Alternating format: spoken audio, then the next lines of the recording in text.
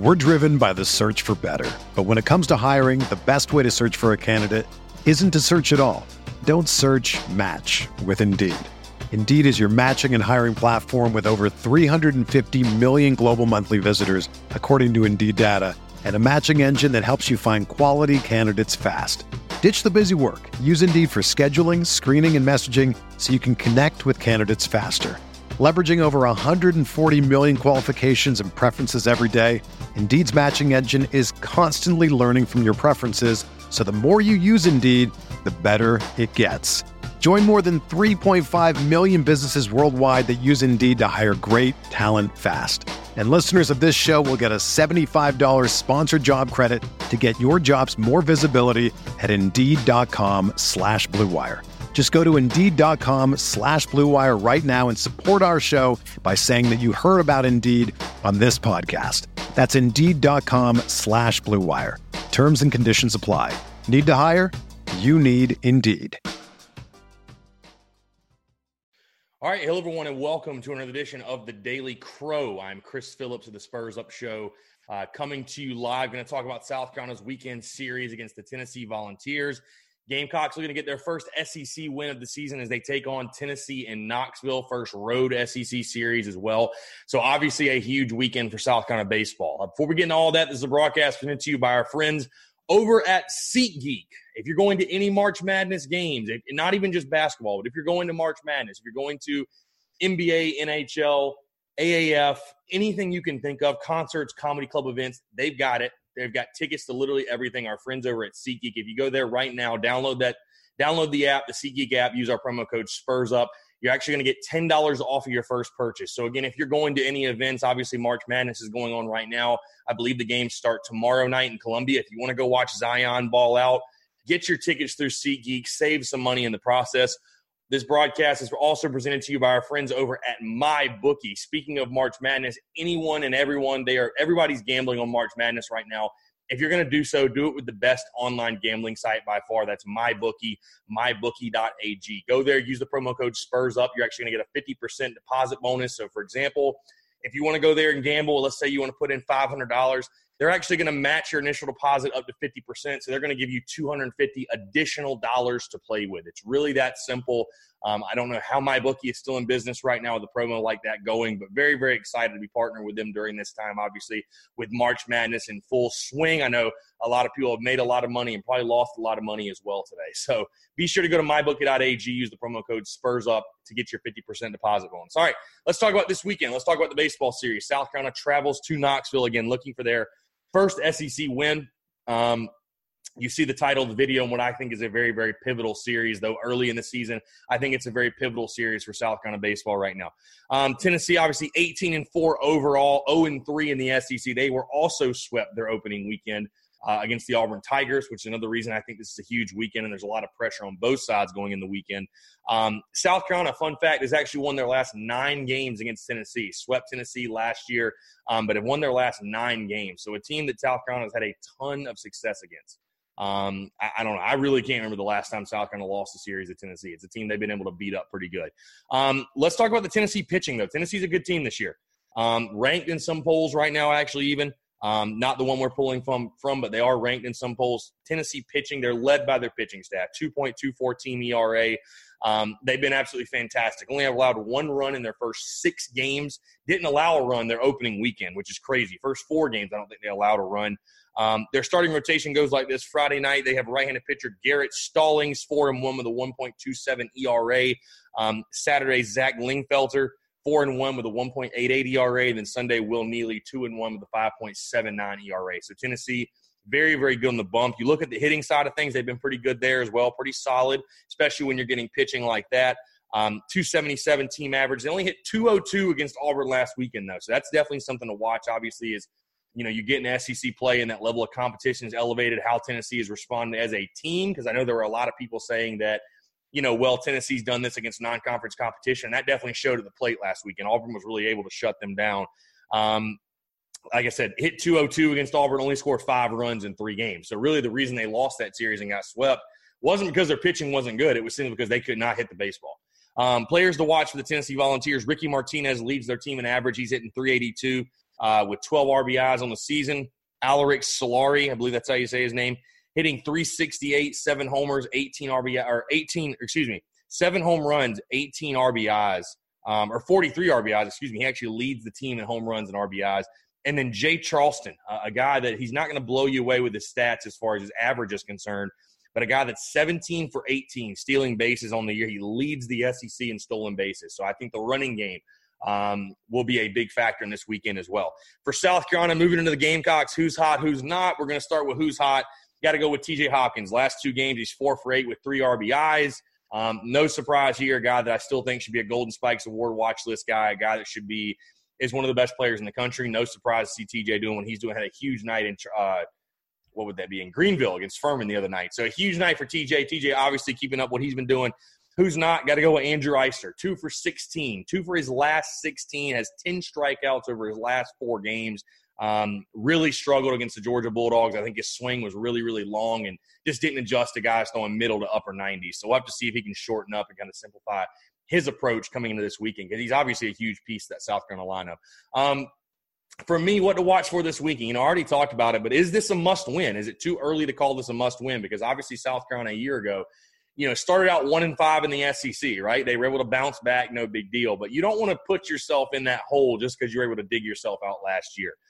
Both teams, to me, being 0-3, getting swept on opening weekend, nobody likes to lose a series, much less get swept. I think both teams are going to be very, very desperate. There's going to be a lot of pressure on both sides, kind of felt, if you will. I think that, this is a big one in terms that this is a team you've had a lot of success over. South Carolina's had a lot of success. Last year when you started 1-5 in conference, you were facing Florida and Georgia, which were 2 of the top teams in the SEC. Tennessee, you feel like as a team you should be able to beat. Again, you've had a ton of success over them the past couple of years. You've won 9 straight against them. So I think it's not unrealistic to say this is a pivotal one. I mean, this is a big one. Maybe must win is a little too strong, but this is an absolutely pivotal SEC series for South Carolina to at least win 2 of 3 this weekend, in my opinion.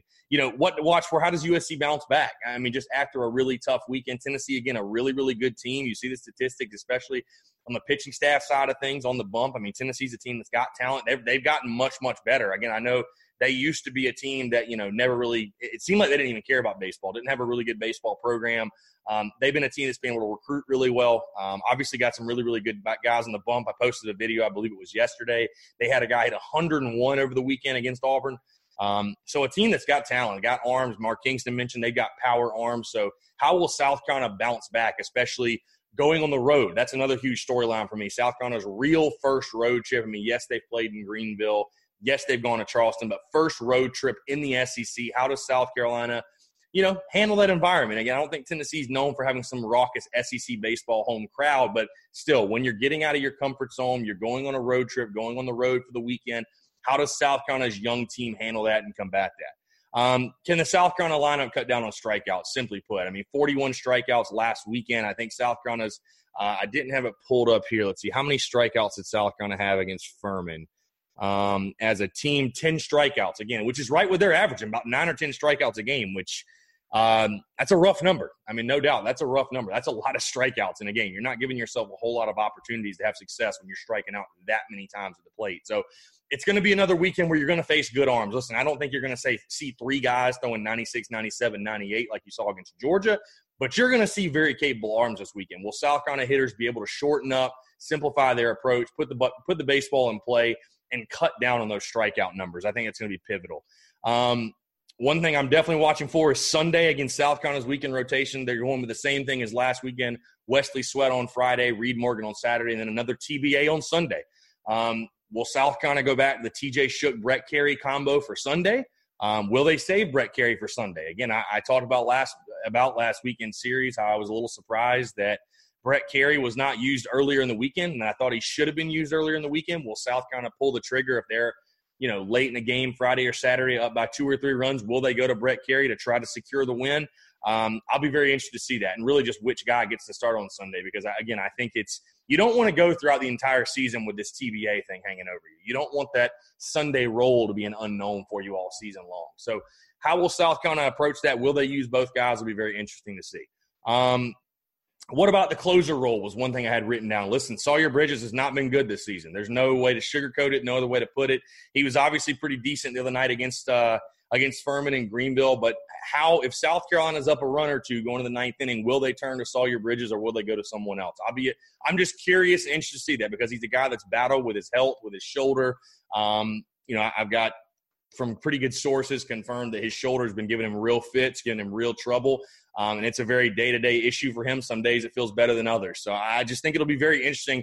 Who does South Carolina go to if they feel like they can't hand the ball off to Sawyer Bridges? Because not having a dependable closer in the SEC is a recipe for disaster, if you ask me. The key player this weekend for me is going to be Luke Berryhill. I talked about Tennessee in the run game. Jay Charleston, I mentioned it, 17 to 18 stolen bases. He leads the SEC in stolen bases, again, in an SEC series.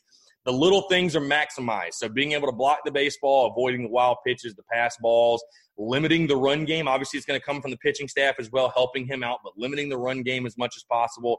And then Luke Berryhill, when he's swinging the bat well, man, I feel like is a guy that really makes an impact in the South Carolina lineup, really is a jolt of energy for this South Carolina lineup. So I think Luke Berryhill is going to be the key player for me this weekend as the Gamecocks head to Knoxville. Overall prediction, I think South Carolina will bounce back. I think they'll take 2 of 3.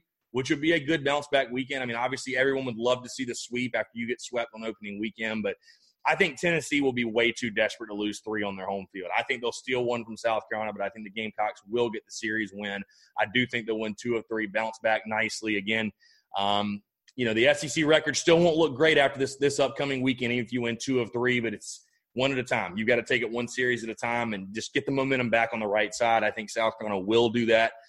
Very excited to see guys like Wesley Sweat and Reed Morgan pitch. I think Wesley Sweat is going to get better each and every start.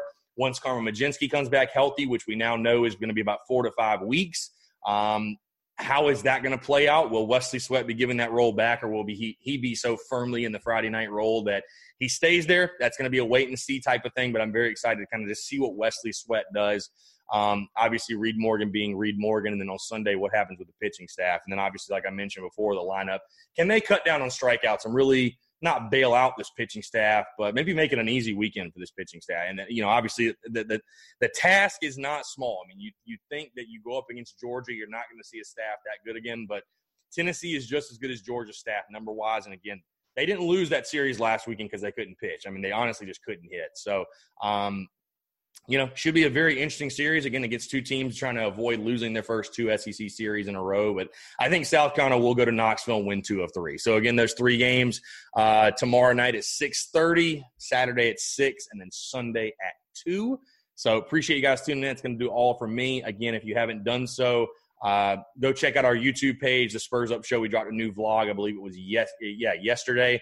I went to the Palmetto Intercollegiate, which is a really good time. South Carolina won it by 35 strokes. If you're into golf, definitely check it out. Was able to get some great footage of Palmetto. Also, the Spurs Up Show, obviously, we dropped our latest episode yesterday. Fantastic interview with Carlos Powell. If you haven't listened to it yet, please be sure to do so. Not only do we talk about South Carolina and his playing days, but he also sheds some light on the state of South Carolina basketball right now, the state of South Carolina basketball in general, kids leaving the state, how he thinks South Carolina can keep them home. Some really cool tidbits, some really cool conversations with Carlos Powell.